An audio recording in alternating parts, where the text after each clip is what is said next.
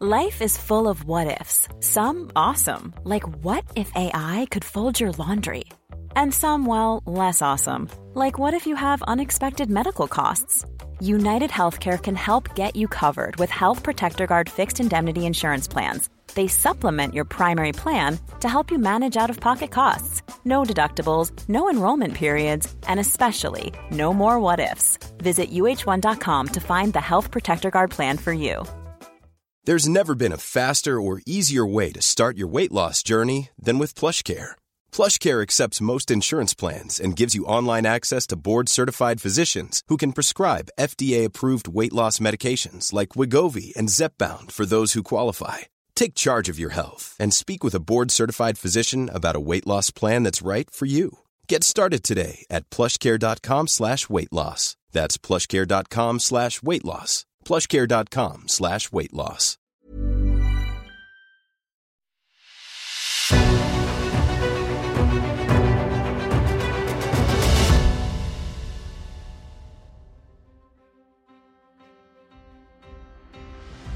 It's The Ancients on History Hit.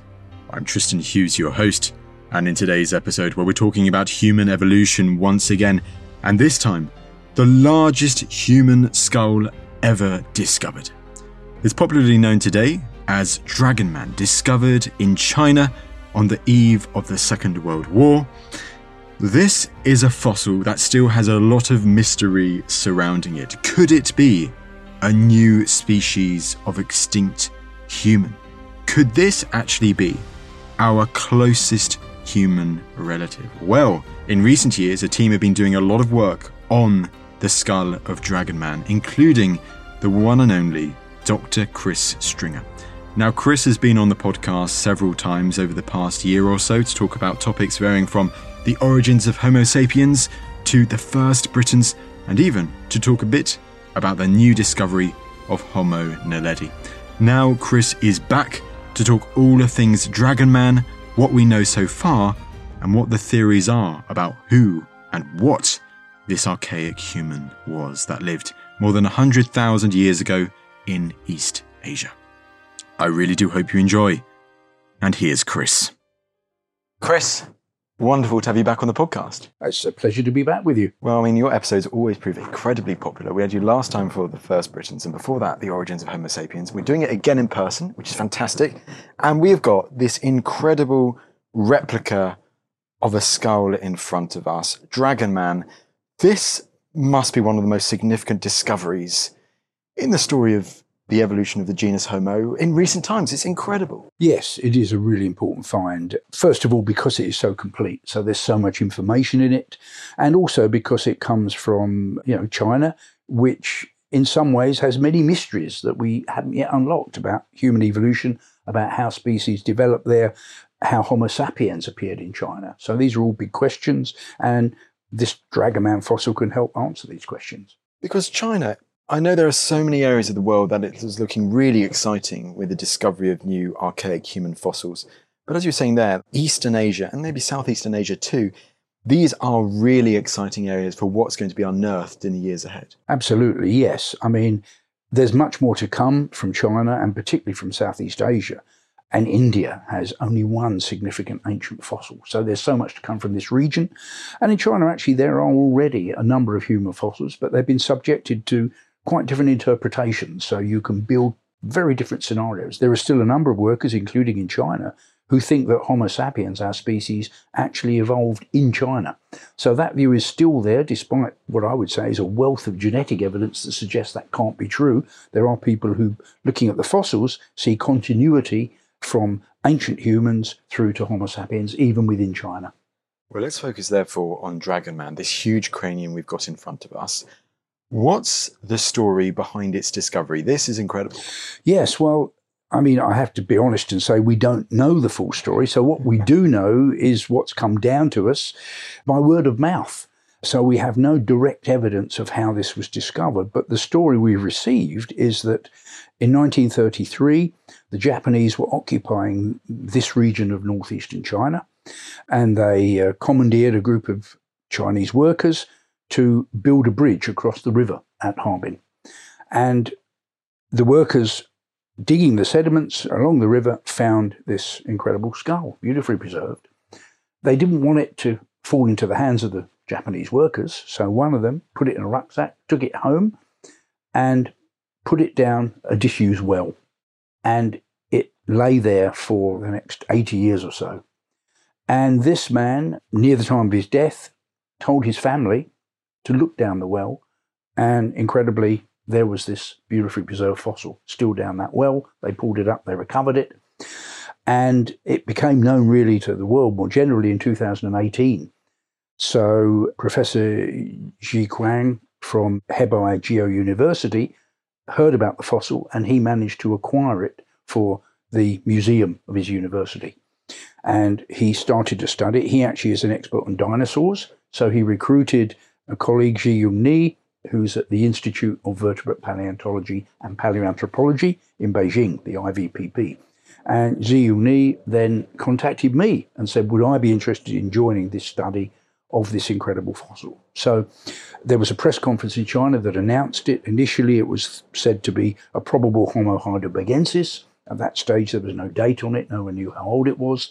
And this story came out about that it had apparently been down a well for about 80 years, having been found in 1933. And of course, you might say, well, why did this man keep it secret for so long? Again, the suggestion is that he was probably ashamed, having worked for the Japanese occupiers, so he kept quiet about it until he was near death, and then he told his family about the discovery, and they found it.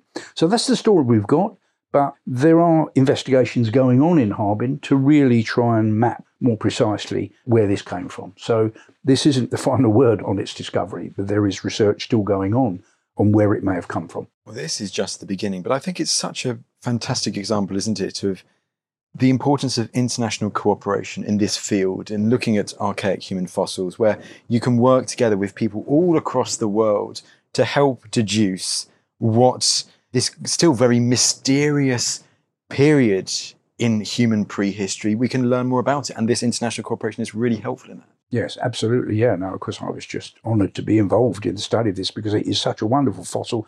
And of course, it matches my long-term interest in things like Homo heidelbergensis, the beginning of Homo sapiens, and the beginning of Neanderthals.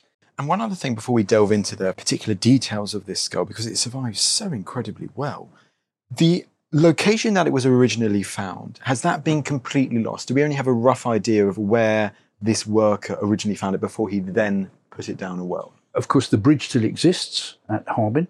So we know that it was on one side of the river, in the river deposits, allegedly. So yes, work is going on to try and map the deposits, to look to see whether there are other locations with fossils of similar age. And of course, in our paper, or in an accompanying paper, a number of Chinese workers conducted isotope studies on little bits of the skull and also fossils from various parts of China, and also the sediments in the Harbin region. So the isotope data, the chemical data, if you like, from the fossil, at least matches with the Harbin region. So at least that supports the idea that it does indeed come from Harbin. So we've got the replica here, and as we delve into the features of it, we've also got next to it a replica of a modern Homo sapien, a human us skull. And the first thing you really notice before delving into the particular features is the sheer size of it. Chris, this is massive. It is. It is enormous. It's the biggest human fossil I've ever seen. I mean, obviously, at the Natural History Museum, we've got the Kabwe Broken Hill fossil, which is huge. This is probably 10% bigger than that. It's as large in overall dimensions as the largest Neanderthal, but in certain dimensions, it exceeds even the biggest Neanderthal. So the breadth of the face, the breadth of the brow ridge, the breadth of the nose, if you turn it over and look at the base is extremely broad, and the upper jaw is incredibly broad. So those dimensions are the biggest I know of for any fossil so far. So this was a huge individual. We assume it's a male, but we don't, of course, know that from this individual. And we guess that the rest of the body must have been on a large scale as well. Not necessarily tall. I would suggest perhaps, short and wide would be equally possible. Undoubtedly very muscular, I'm sure. Well, let's explore all of these anatomical features that you've highlighted there, and maybe you can explain what they most closely represent in regards to other human species that we know of. I mean, should we start therefore, and I think you've highlighted it already, but that elongated cranium skull? Yes, so it's very long. and it's very large and voluminous. So inside there was a brain of large Homo sapiens or Neanderthal size. So it was big-brained. But as you say, the cranial vault, the brain case is long and low. There's this massive brow ridge across the front, a low forehead.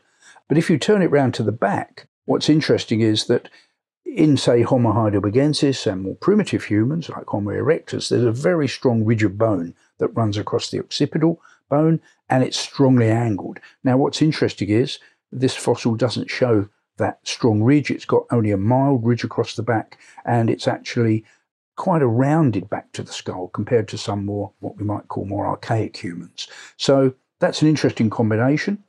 And when we look at certain features in the face, we see that it's not like heidelbergensis fossils or Neanderthal fossils. This face is actually like a bigger version of a Homo sapiens face. So the cheekbones are actually quite small. If this was a Neanderthal or a heidelbergensis fossil, they would be much deeper, and they would also be more inflated. So the cheekbones are angled, the middle of the face is flat, it's very delicately built. So this is a Homo sapiens face, and what backs that up is that if you look at the side view, the face is actually retracted under the brain case. So if this was a heidelbergensis, the face would be pulled out much more. So the face is retracted under the cranial vault. It's kind of reduced, if you like, overall in proportion to the brain case. So those are derived features that make it look like Homo sapiens, and yet it's got these other primitive features. If we look at the palate, it's absolutely enormous. Got a huge upper jaw, and unfortunately most of the teeth have fallen out, but we've got one very large molar with 3 splayed roots there. And what's interesting is there's no sign of third molars. So this individual did not have wisdom teeth. They had never developed. And that's an interesting thing, which we find in some of the other Chinese fossils of this age, that they lack wisdom teeth. So that's an interesting local feature that it shows.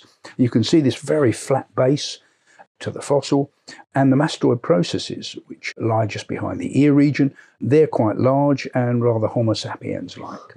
So in some ways it looks very primitive with these great big brow ridges and the long low cranial vault. In some ways it looks quite derived with this reduced occipital torus and rather rounded back to the cranial vault and a big brain, of course. And in some ways it's a bit sapiens-like with those big mastoid processes and this flat, rather delicately built face. And to have one tooth surviving, I can imagine you can learn quite a lot even just from one tooth. This feels great that you have, I know you've lost most of them, but to have a molar surviving, that can learn more, I guess, about their diet, maybe DNA too, potentially in the future? Yes, that's right. I mean, obviously, we would love to have the rest of the teeth. We've only got this one. It is very large in size, and it does match, interestingly, the Denisova molar teeth, which are very large too. So that is a primitive feature that we find in Homo erectus, for example, and very splayed roots. But overall, lacking the third molars shows that overall there's a sort of facial reduction, and even you can argue a dental reduction of actually losing the third molar teeth from the dentition. So it's an interesting combination. And yes, you mentioned DNA and proteomics, and unfortunately it's very unlikely there's going to be DNA in this fossil because it's been dated by uranium series dating to over 150,000 years old. So it's unlikely to have DNA preservation, but of course there's this developing field of looking at ancient proteins, proteomics. And so I know that some Chinese workers are already starting investigations of the proteomics of this fossil. And that will be very interesting, of course, because it may help us to place this in relation to us and the Neanderthals and the Denisovans, of course, who we haven't really talked about yet, but we probably do need to talk about. We will get to Denisovans. You mentioned Denisova Cave, so we will in time, my friend. But I'd like to ask a couple of other questions first. I just put the replica back down because as you have so much of this cranium surviving, it's one of the best preserved craniums ever discovered of an archaic human. I also noticed that there's been a reconstruction of what Dragon Man could have looked like. Now, he's slightly dark-coloured, brown hair, short and robust. I mean, what led you to conjuring up this image of Dragon Man? Yes, well, I wasn't involved in the reconstruction, and I'm rather cautious about making reconstructions on fossils like Dragon Man. It's good to get an idea of what this individual may have looked like, but of course, as you say, things like hair and skin colour, we don't have definite data on that for these fossils. In fact, there's more than one reconstruction of Dragon Man around. But I think, yes, in terms of skin colour, the likelihood is that it was darker, certainly than, let's say, average Europeans of today. In terms of hair, yes, likely dark hair, again on probability from what we know of Denisovan genomes and Neanderthal genomes. But we know that the nose was very large and the face was rather flat. But we don't know, obviously, about the shape of the eyes, for example, whether there was an eye fold, as we find in many Asian people. We don't know if that was there. Of course, if we had DNA, we might be able to make more accurate predictions. But looking at the Denisovans, we can make some predictions about morphology. And the assessment of that large body, of course, is based on the sheer size of the fossil. And the fact that the Harbin region today has an interesting climate because it has some of the coldest winters in China. So even at the present day, some of the winter months average minus 15 degrees below zero in the winter. And that's today. So, of course, in the past, it could have at times been even colder than that. But even if the Harbin individual was living under those conditions that we have today, those are extremely cold winters. And we imagine that these people had developed cultural adaptations to deal with that, perhaps the use of fire, the use of clothing, the use of shelters, perhaps maybe physiological adaptations, maybe extra layers of body fat, perhaps even more body hair. All those things could have evolved to help these people cope with those conditions. And so I think that tells us that the body shape also probably was going to be short and wide because that's the physique that's favoured and selected for in cold conditions. So mammals in general, if you look at mammals closer to the poles, where you've got a species like a wolf, for example, that spreads over a wide range, the ones that live closer to the poles have bulkier bodies and shorter extremities. So we imagine that this Harbin individual would have been short and wide, highly muscular, probably with layers of body fat as well. So probably not very tall, but short and wide, very muscular, very heavily built. It bears comparisons, doesn't it, when you look at, let's say, the Neanderthals in Britain 100,000 years ago or something like that, where there's that similar assumption that they were trying to live in that climate where you had nice summers, but the winter climate was particularly difficult. So you could potentially imagine a similar thing with the climate of Dragonman in the Harbin province. Yes, that's right. And in fact, what's interesting is this, of course, is more than 150,000 years old. So these people were living under conditions probably colder than any Neanderthals are known to have lived under in the winter. And we know from DNA data that there were people living at this time on the Tibetan plateau of China up at 3,000 meters in very cold conditions. And that could be a Denisovan population. So the Denisovans, including this individual as a possible Denisovan, the Denisovans were widely adapted and they probably could live at high altitude and under cold conditions. But also, there's evidence Denisovans may also have lived in Southeastern Asia under much warmer conditions. Interesting. And of course, you had Tibet and those handprints. It's incredible handprints, isn't it? Some 200,000 years old. Well, before we delve into Denisova Cave and more about the Denisovans' story, I must ask, so 150,000 years ago, Harbin province of China, have people uncovered any other archaic fossils from this area of China that might date to a similar period? There are no human fossils from this area of Harbin. This is the only fossil so far. But we've got animal fossils from there. So we know that at times the climate was warm in the summers and cold in the winters. At times it was very much colder. So, of course, there were these cycles of warm and cold that affected us in Britain as well. The same sorts of cycles were affecting northeastern China. So at times it would have been even colder in winter than the present day. And the summers range from being warm as they are today to being colder than they are today. So because we can't place this Harbin individual exactly in time, we don't know if he lived in a time which was like the present day, so hottish summers but very cold winters, or did he live in an even colder time? We don't know that yet at the moment.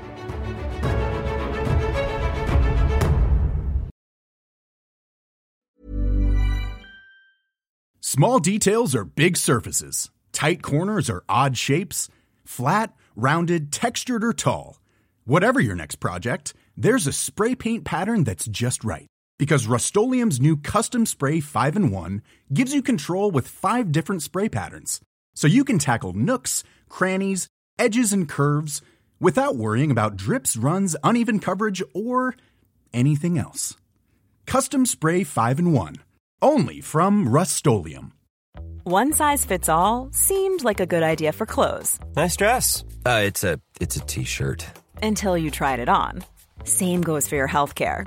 That's why United Healthcare offers a variety of flexible, budget-friendly coverage for medical, vision, dental, and more. So whether you're between jobs, coming off a parent's plan, or even missed open enrollment, you can find the plan that fits you best. Find out more about United Healthcare coverage at uh1.com. That's uh1.com.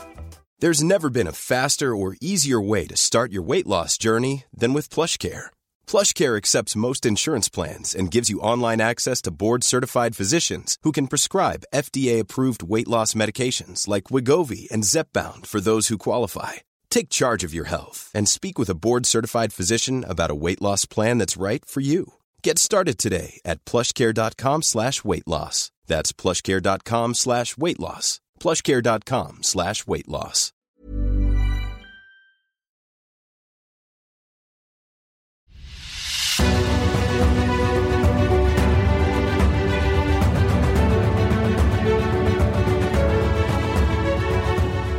I want to kind of steer the conversation towards another particular skull from China that I know you've had a look at and explored similarities with. And this is called in my notes the Dali skull.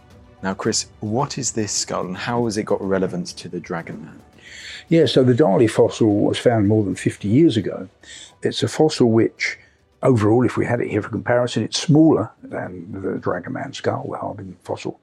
But it's got massive brow ridges, just as this has. It's got the same rather delicate face tucked under the cranial vault, but a much smaller brain.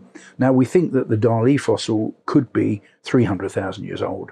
So it's older, it's less derived, if you like. I mean, it could represent an earlier version of this Harbin population, the Dali fossil. And my colleague Zhiyong Ni used a vast amount of data from the fossil collections, about 100 fossils, and put them into a database with over 600 traits of the skull and teeth and so on. And Zhiyong used that to build a phylogenetic network of all of these fossils and how they were related to each other based on phylogeny, on their relationships, which things were most closely similar on those traits. And what we found was a very interesting grouping, that we found a number of Chinese fossils grouped together with this one from Harbin, and that included Dali. So fossils like Jinushan, Dali, and another one from Hualongdong. So those fossils grouped together from China and formed what we can call a clade, a group with the same phylogenetic characteristics with a common ancestor.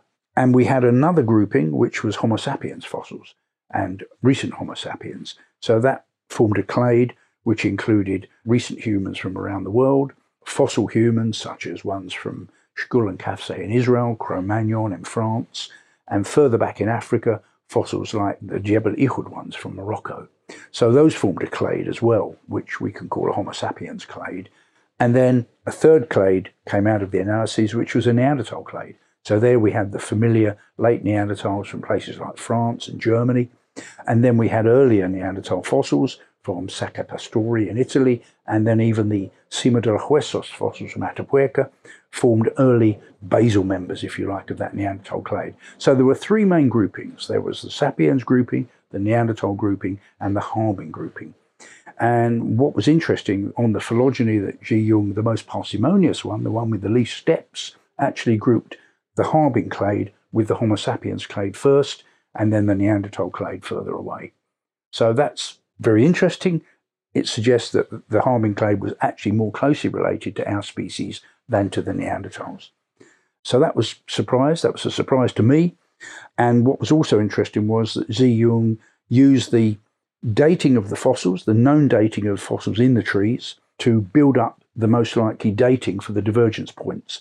And the interesting thing is he came up with a divergence of Sapiens and the Harbin clade of about 950,000, and the divergence of those two from the Neanderthal clade of over 1 million years. So that's really deep divergence, much more than genetic estimates would put that divergence. So geneticists, they often say that the divergence of us and Neanderthals was maybe around 600,000 years.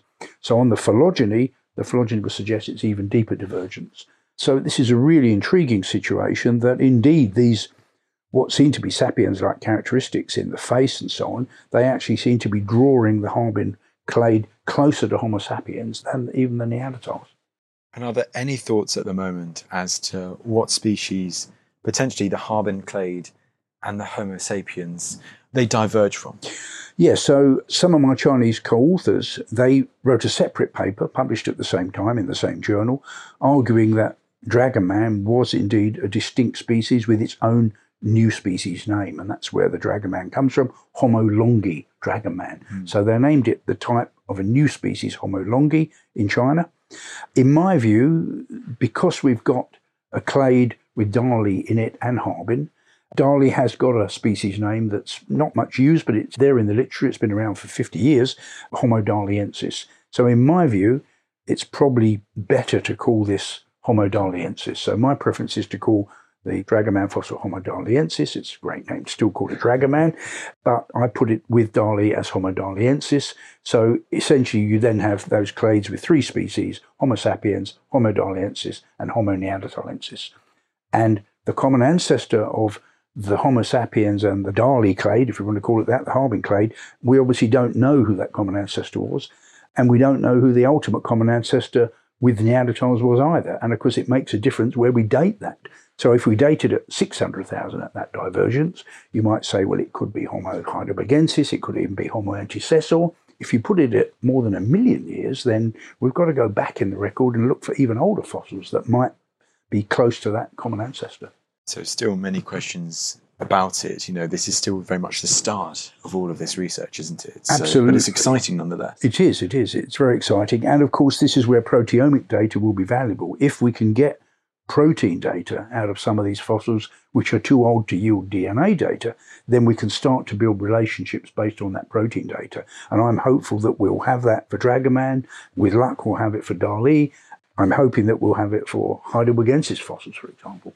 Well, let's say, therefore, with the Harbin fossil, let's call it Homo daliensis. Let's follow that.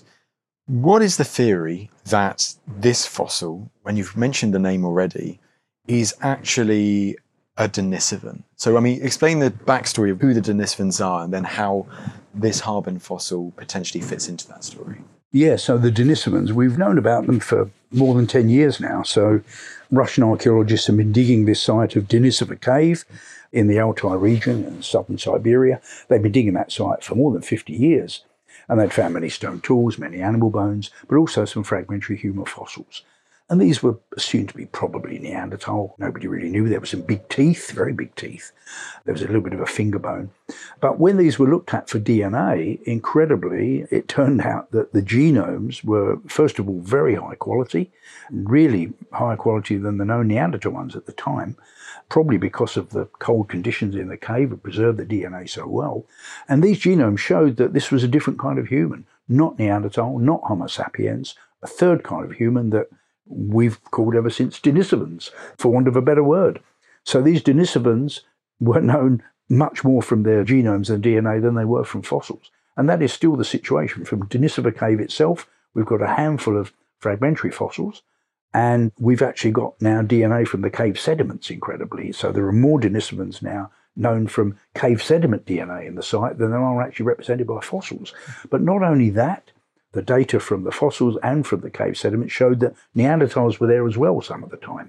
So both Neanderthals and Denisovans were occupying the cave, and sometimes they must have been there at the same time because, amazingly, a small bone fragment was identified as being a probable first-generation hybrid between a Neanderthal and a Denisovan. So this girl, and we can sex it from the DNA, this girl had a Neanderthal mother and a Denisovan father, and that fossil is perhaps 100,000 years old. So it's an incredible site, and the mystery is, of course, these Denisovans, because the fossils are so fragmentary, what did they look like and how do they relate to the rest of the fossils? Well, we can extend out and say, first of all, that we know that Denisovans must have been widespread because when you look where Denisovan DNA is today, incredibly we, or at least members of Homo sapiens, do have Denisovan DNA. So just as pretty well everyone outside of Africa has around 2% Neanderthal DNA in their genome, when you go over to the Far East and to the Americas and Australasia, you find that there's also Denisovan DNA in those genomes today. And it's at very high levels in some cases. So people in Australasia and the Philippines, some of them have maybe 4 or 5% Denisovan DNA in their genomes, as well as having Neanderthal DNA in their genomes. And the implication is that Denisovans can't just have been living at Denisova Cave in Siberia. They must have been much more widespread. So there must have been a population of them living down in Southeast Asia. And when Homo sapiens migrated through that area, perhaps 50,000 years ago, towards Australia and the Philippines and so on, they met Denisovans, interbred with them, and that DNA was then taken on and survives even down to the present day. So it's an amazing story, and it would imply that, yes, Denisovans were up in a relatively cold area in Siberia, but also they were somewhere down in Southeast Asia living in probably tropical and subtropical rainforests, or at least in areas around those subtropical rainforests. And there's even a tooth from Laos now, which is thought to be a Denisovan based on morphology, not on DNA, a single molar tooth. So there's that mystery then of the Denisovans are well known from their genomes, not well known from fossils. I mentioned this tooth from Laos that could be Denisovan, but there is a jawbone from the Tibetan Plateau of China, probably from a cave called Baishia Cave. And this fossil is very robust. It's a lower jaw, very strongly built. It's got big molars, no third molars, interestingly, and no chin at the front. It's quite primitive looking. It didn't have DNA, unfortunately. It's more than 150,000 years old based on uranium series dating, but they did recover small amounts of protein from it, and that protein data shows that this is more closely related to Denisovans than it is to Neanderthals or Homo sapiens. So this is a probable Denisovan jawbone from a very high altitude area in the Tibetan Plateau of China, more than 150,000 years old. So in a sense, it matches what we've got at Dragon Man. And interestingly, Zhiyung's phylogenetic analyses did link that jawbone potentially with the Dragon Man skull. So that could represent a lower jaw, if you like, for the Dragon Man fossil. Big molars, splayed roots, no third molars. That matches also with the Harbin fossil. So that points to Harbin as being a potential Denisovan, but we mustn't run before we can walk. And so we've got to remember that there are no really complete Denisovan fossils that have complete genomes. We've got these complete genomes for fragmentary fossils, and we've got these complete fossils like Dragon Man with no DNA, and at the moment no proteomics. But yes, it's probable that this is going to turn out to be a Denisovan. But also we have to bear in mind that there's a lot of variation in China, and it seems to make sense that you've got this deep lineage based on DNA, which we call Denisovans in East Asia, and we've got this deep lineage based on fossils, like Dragon Man and Dali, that we can call Homo daliensis. Why aren't they one and the same thing? That seems to make perfect sense. But the thing is that the Chinese fossils actually show a lot of variation. And okay, they're covering several 100,000 years, but it seems unlikely to me that they're all going to be the same thing. So, for example, there's a fossil from Marpa in China that even looks a bit Neanderthal-like. So maybe Neanderthals were there. There's a fossil from Zhuchang, which is enormous, like the Dragon Man fossil, but much thinner walled with a much smaller brow ridge that's about 100,000 years old. So that shows a lot of variation compared with the Dragon Man fossil. So, there may be more variation in China than just one thing. I think it's unlikely that all these Chinese fossils are going to turn out to be Homo daliensis and Denisovans. So it's a more complicated story. Yes, I think the Dragon Man fossil is probably a Denisovan. If it turns out to be, of course, that will greatly help our interpretations of the Denisovans, because it matches with the idea that they're living in cold conditions, they're widespread in places like China, but also we've got that remaining mystery of what were the Denisovans like in Southeast Asia. That's a population that probably diverged several 100,000 years early from the later Denisovans. So the Denisovans were around for several 100,000 years, diversifying in Asia and Southeast Asia. They certainly didn't all look the same. We would guess that from the DNA and where they're living. They probably had more genetic diversity than the Neanderthals, and they lived in probably more widespread environmental conditions than the Neanderthals. So a really interesting population, and we've got a lot to learn about them. A lot to learn, and as you mentioned, there is still so much that remains unanswered. But it is fascinating to consider that Denisovans are potentially one of the most successful archaic human species that ever lived. Yeah, absolutely, yes. They survived just as the Neanderthals survived for hundreds of thousands of years. They survived for that time too, over probably wider ecological range. They may have had greater population numbers. We don't know that yet, but it's certainly possible from their greater genetic diversity. So they were certainly a very successful human group, I would argue human species. And of course, if it turns out that the Dragon Man fossil and Dali are Denisovans, then of course I would argue that we can start calling the Denisovans Homo daliensis as well. But again, we mustn't run before we can walk. We have to take this a stage at a time and work towards getting complete fossils that have got complete genomes of Denisovans. It's a slow but exciting process, isn't it? And I guess with modern technology, that's really helps with DNA, phylogenetic analysis and so on. It's really exciting for what's going to happen next. Chris, this is brilliant. What do you think is coming next with the story of Dragonman? As I say, there's the hope that there will be proteomic data from it, which will really help to place it. The fossil, of course, has a huge amount to tell us from its morphology. The inside of the brain case is beautifully preserved, so we'll be able to say something about Dragonman's brain shape and what it was like compared with us and the Neanderthals. We've got studies of the ear bones, so we know that those can be very important to group fossils. So these tiny little bones that are hidden from us, but with CT scanning, you can model them and analyze their shape. And we know that, for example, Neanderthals had very different ear bone shapes from Homo sapiens. So what would the ear bones of Dragonman look like? That's something that we hope to look at. There's the tooth, of course, which its endostructure, not only its external structure, but the structure inside that tooth can be instructive about its relationships. Is it more like Neanderthal teeth inside or like those ones from Denisova Cave, for example? So that tooth will be important. The cranial thickness, the sinuses. There's many, many more bits of information to come from this fantastic fossil. Well, this has been fantastic. Chris, before we wrap up completely, is there anything else you'd like to highlight about the story of Dragonman, about this incredible fossil?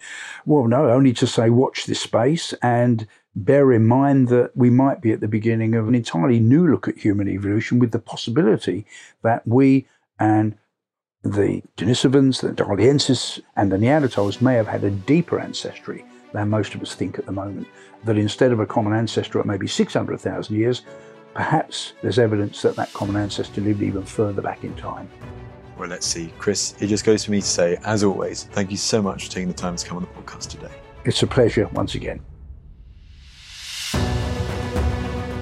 Well, there you go. There was Dr. Chris Stringer talking all things Dragonman, what the theories are surrounding this massive skull. I hope you enjoyed the episode.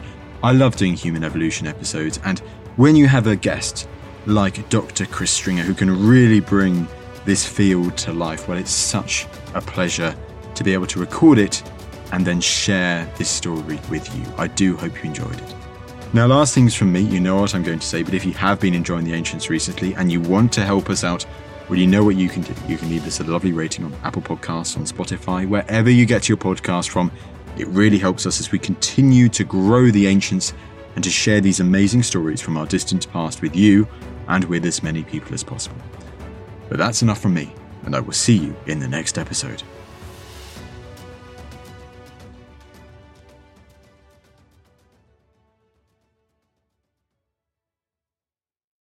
Thank you for listening to this episode of The Ancients. Please follow this show wherever you get your podcasts. It really helps us and you'll be doing us a big favour.